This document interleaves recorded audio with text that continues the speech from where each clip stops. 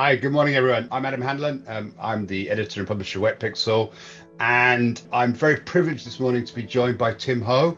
Tim is a Malaysian photographer who spends a lot of time in Anilao in the Philippines and produces some amazing imagery and is definitely one of the masters of underwater imagery. So welcome, Tim. Thank you. Thank you for having me. It's been a long time. I hope COVID's been kind on everyone watching. Yeah, it's strange times, hey? And here we are. But at least we have the opportunity to meet and discuss things in this virtual format, which is a boon, I think, maybe. Yeah. I mean, at least we still get to meet up. Yeah, it's better in person, but it's okay. It's okay like this too. So in many ways, obviously Tim's wonderful imagery is what speaks for itself. So I think what we're going to do is we're going to call up some of Tim's pictures. He's kind of shared them with us. We're going to have a look at them. And we're going to try and discuss some of Tim's thought, the way he thinks about creating images and his thought process that goes into creating these images. So if we can put up the first picture, please. Here we go. Wonderful. So this is a wonderful picture of a clownfish and an anemone. How did you get the blur, Tim? I think this is one of those slow shutter photos. You slow down the shutter to half a second or even 1 second, and just to capture something different.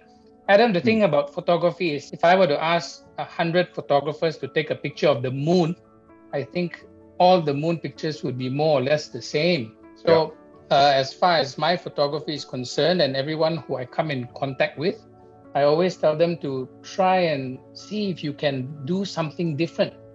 Because the guy who manages to come up with the new idea is the guy who gets attention. If you look at a full page on Google search of full moon, they will all look the same. But if you have one that stands out, now that guy has actually done some thinking, and that's what makes him stand out from the rest. And this is one thing about this particular image that I really like. I mean, obviously, it is a very common subject. I'm not detracting from it. They're a lovely subject, but it's a very common subject. And if you were to search for an anemone fish or clownfish, again, same thing. You get thousands, probably millions of results that would actually all be very similar. And here, obviously, you've employed a really cool creative technique to create this blur. And I think this is a really good way of introducing you in many ways, because that's the mastery of underwater photography. It's not about taking pictures. It's not about taking pictures of what you see. It's trying to create images in a way that are different and are hence creative. So it's a lovely picture, Tim. Do you know what it was taken with? Which sort of camera? I think I took this with a bigger camera. I mean, I know I'm known for the compact camera works, and you can also achieve this with a compact camera. But I believe this one here was taken on maybe a 5D2. Right. Okay. Yeah. Okay. So I think what we will show here today are pictures taken on all kinds of cameras, but still achievable on the big or the small. And what I like to drive through is the idea is what counts more than the machinery most of the time. Absolutely. So I mean, it's a fairly unique concept, because most of the time you chat to photographers and they're very involved with gear acquisition, and whilst that's an important part of being a photographer and a part that I think we all probably enjoy, much more important is the photographer than the equipment. I think that's absolutely. It's a lovely picture, Tim. Thank you very much. Can we have a look at the next one, please? There we go. Yeah, a very, very small fish. Again, taking a picture of this guy would be not difficult for anyone who finds it. When you find them in the soft corals, you can actually go in there and wait for him to pop his head out and take a picture. But what I did with this was I took another torchlight with a blue light and I laid it on the sand shooting from the back. So it kind of illuminated the soft coral from the back. So you see the edges are all blue. And then from the front, I took a picture of the fish with one stroke, still making sure not to overpower the blue in the back. Yeah. I mean, it's a very balanced light photo, and I wasn't aware, obviously, of the backstory behind it, but I was wondering how you got the blue in the background. There's a great deal of thought involved in this, Tim. Did you see this in your mind, or was this an experiment to see what happened? Did you know it was going to look like this? How did you come about using that creative technique? Adam, I think what gives me a slightly bigger advantage is the fact that I actually live 10 steps away from the shoreline.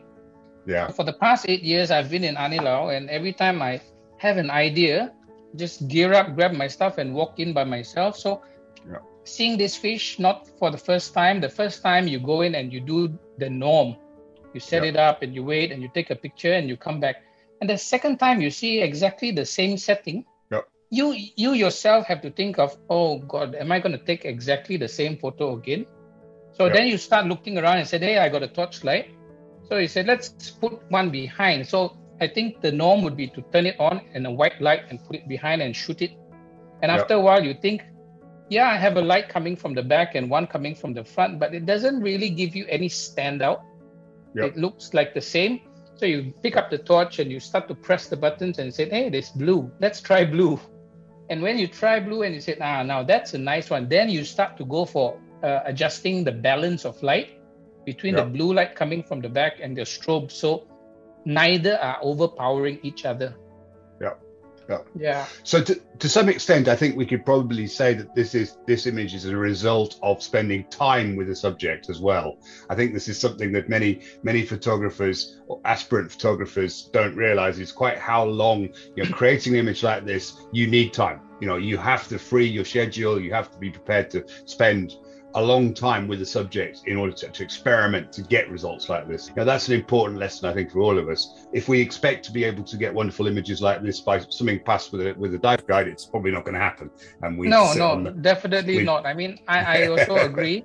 Many people, they really think that I saw the fish and I took this picture and swam away. I mean, there are many times that I've gone down, set it up, taken the shot, come back, reviewed all the pictures I've taken for the day and deleted them all, and returned tomorrow to attempt it again, to delete everything again. And on the third day, I managed to get 2 shots that I thought suit my objective. So to go in and shoot pictures that are concept driven or idea driven, it's not a matter of swimming by. And it may so happen that 2 years down the line, I came across this fish in another country, and I have done it before. So I laid out my torches and I took a picture, and the dive guide went back and told the whole village, that guy is amazing. But I have already failed 7 days 2 years ago. So things like this are not magic that just happen to pop up, unless they are lucky days, of course. We all have luck, but absolutely. So can we have the next picture up, please, guys? Lovely. So again, a fairly common subject, Tim, lemon goby in a beer bottle. It's a lovely picture. Again, how did you get the wonderful blue light at the end of the bottle? Same thing. I mean, I think the norm for someone who is shooting subjects like this for the first 5 to 10 times in his life, he would have a very black background. And then on the 50th time that you are shooting the same thing, then you start to think of, what can I do? I don't want to take the picture that's exactly like what I've done before. So you start pulling out toys from your pockets and start putting lights here and there. And this one just happened to have blue light again, which turned out quite well. This was taken on a TG, by the way. This is a photo that is not technically difficult. Anyone can do this. If you go down with a little bit of an idea, you should be able to get this picture in one dive. So Tim, this example, obviously you're using again backlight with a blue torchlight. When you're experimenting with ideas, do you document those experiments? Do you write it down somewhere, or do you remember it in your head? Is the creative process for you? Is it in your head, or is it something you figure out in an engineering point of view? Oh, okay. It's mainly in head. You cannot document so much and write down everything you've done, but I do have millions of photos from the days I began up until now. So I do still scroll through archives, not looking at photo by photo, but scrolling through, and then I'll come across something and I'll stop and I said, this is one I tried 3 years ago that I did not succeed. So if I get a chance, I may want to try it again. And I do remember what I've done with the shot. So the next time I come across the same thing, I give it a go again. And there are many ideas that you just cross out altogether and said, okay, this is not going to happen. So just forget about it. didn't work. Yeah, we all have those. Yeah, I have thousands of those too. Yeah. I think you must have a better memory than me as well, because I will often come across a scene and I find myself having to relearn things. I find that I've created an image in a particular way and it kind of worked. I think, well, I want to work on that, and then I get underwater and I forget about that. So I think having the ability underwater to be able to think, well, okay, I've tried this, it didn't work, but maybe if I do this, I think that's a very cool ability. I'm not sure. I think it's one that I'm sure you can work at and develop. I'm not sure it's one that I have. But yeah, I mean, it's again, as you say, this is a lovely picture, fairly common subject. Actually, technically, as you say, fairly easy to set up, but a completely different take on it, you know. And the vast majority of people, yes, would have the back of the beer bottle being dark in colour, whereas this, with the combination of the light on the fishes, doesn't have eyebrows, but on the fishes where the fish would have eyebrows, lovely. Yeah, really lovely. Very easy shot. Yeah, and a creative kind of, it should be inspiration for anyone who's, you know, is in the muck diving areas. This is something that certainly most dive guides will be able to find you, and you know, and you could certainly work as a producer subject that produces an image like this. Lovely, yeah. So can we have the next one, please, team? Wonderful, cool. I love separation, Adam. I believe separation is one of the key elements of great underwater photography, and to me, there's a contrast separation and there's a depth of field separation.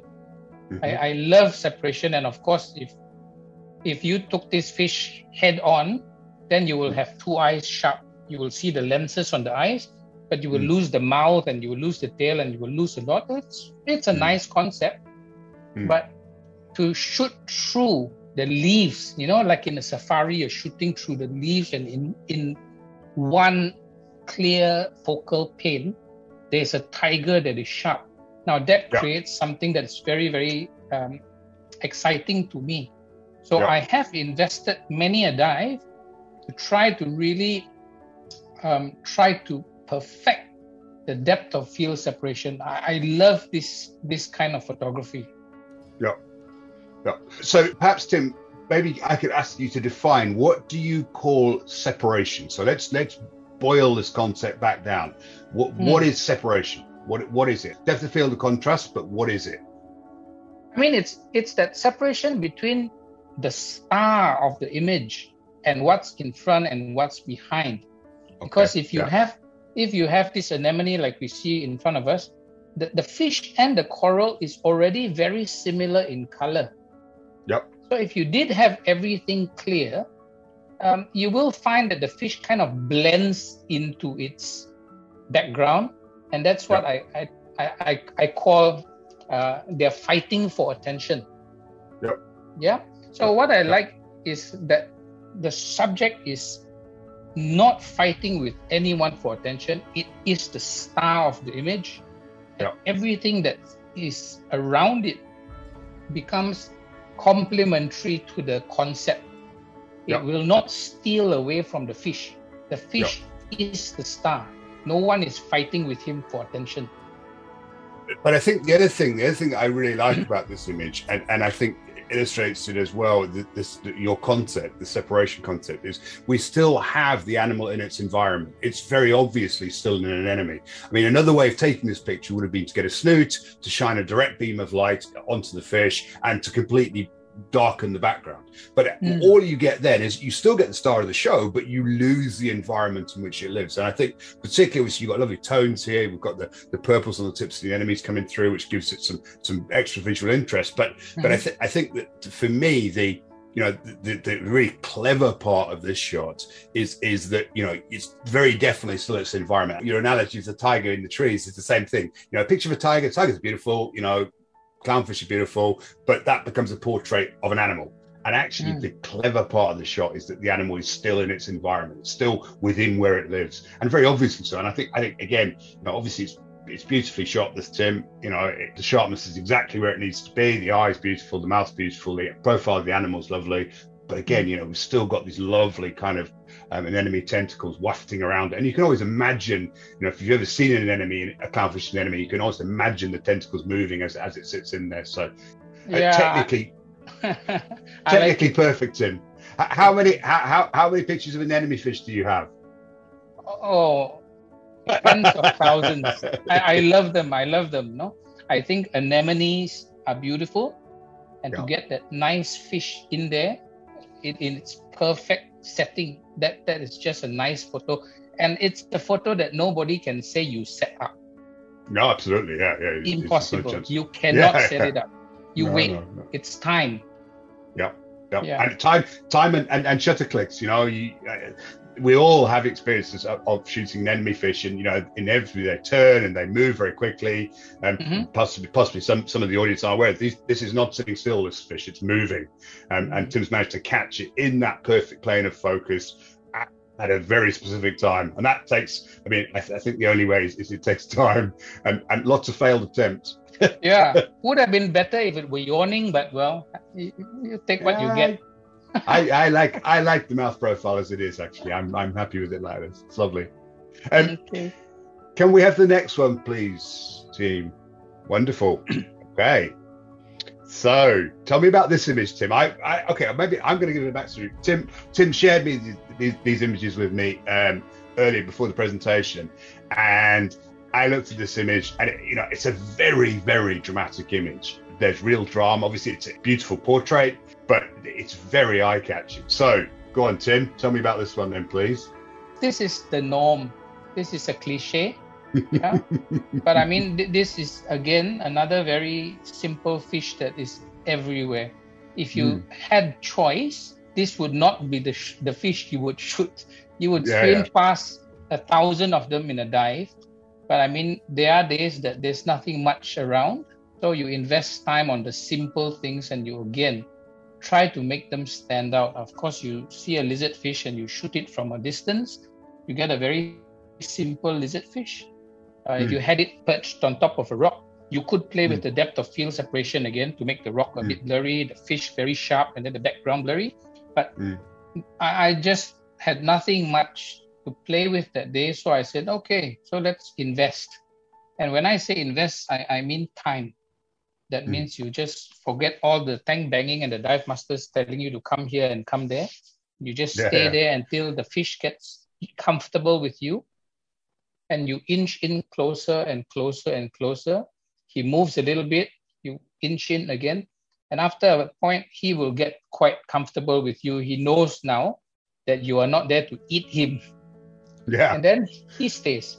And as he stays, then you are able to really come in close and try to get those portraits. And in this shot, it's nothing special, but I just like the clinical precision and the cleanliness of the shot. Yeah. So I put this in because I thought the eye was sharp, the face is quite well lit up, there isn't much dirt around it, and I got a facial. So I thought, simple shot, but really, really it's punchy. It is very punchy, and I think it's a good lesson, in these strange times where many of us can't travel as much as we would normally be doing. This is very much the type of subject that is most places. So most places that have seashores will have a subject not dissimilar to this. So it's a really good reminder that we don't necessarily need to travel to the ends of the earth to get amazing images. It's nice when we can, but when we can't, we should look for opportunities that are close to home. And this is, again, as you say, it's a lizardfish. We've all seen thousands of these on dives, and typically they get ignored. And yet, it has the beauty and power to produce a portrait like this. So yeah. If Adam, if you can't get to Africa to shoot the lions, or if you can't get to the safaris to shoot all those wild animals, well, you shoot your neighbor's cat and dog. You take what you get, and just try to make great photos. It's not always about the subject. And I think this goes back to what you spoke about before, is this mental process of looking at subjects and not getting caught up in this idea that every picture needs to be a rare or elusive or a specific species. Really, it's about, as an underwater photographer, we should look at a subject and say, well, how can we produce an image of this subject? Not, well, it's another, an enemy fish or another lizard fish. Let's find a way of shooting this in a really creative and beautiful way. And this is it's a really good example of that. So, yeah. Can we have the next picture, please? Fantastic. Okay, so I assume it's a conchai. Yeah, conchai. Where was this? Simple stuff, really simple stuff. Where was this from, Tim? I believe this is in Anilao. Plenty of them in Anilao. Yeah. But often the conch shell doesn't have the lines. Some have the line, some don't. So when I saw this one with the lines, I thought it was a bit more abstract.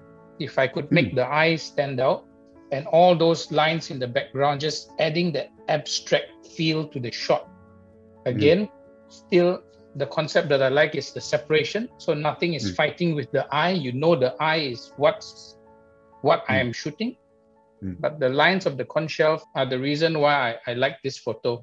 It might be worth just explaining to the audience, for those who aren't familiar, that this is the eye of a shellfish.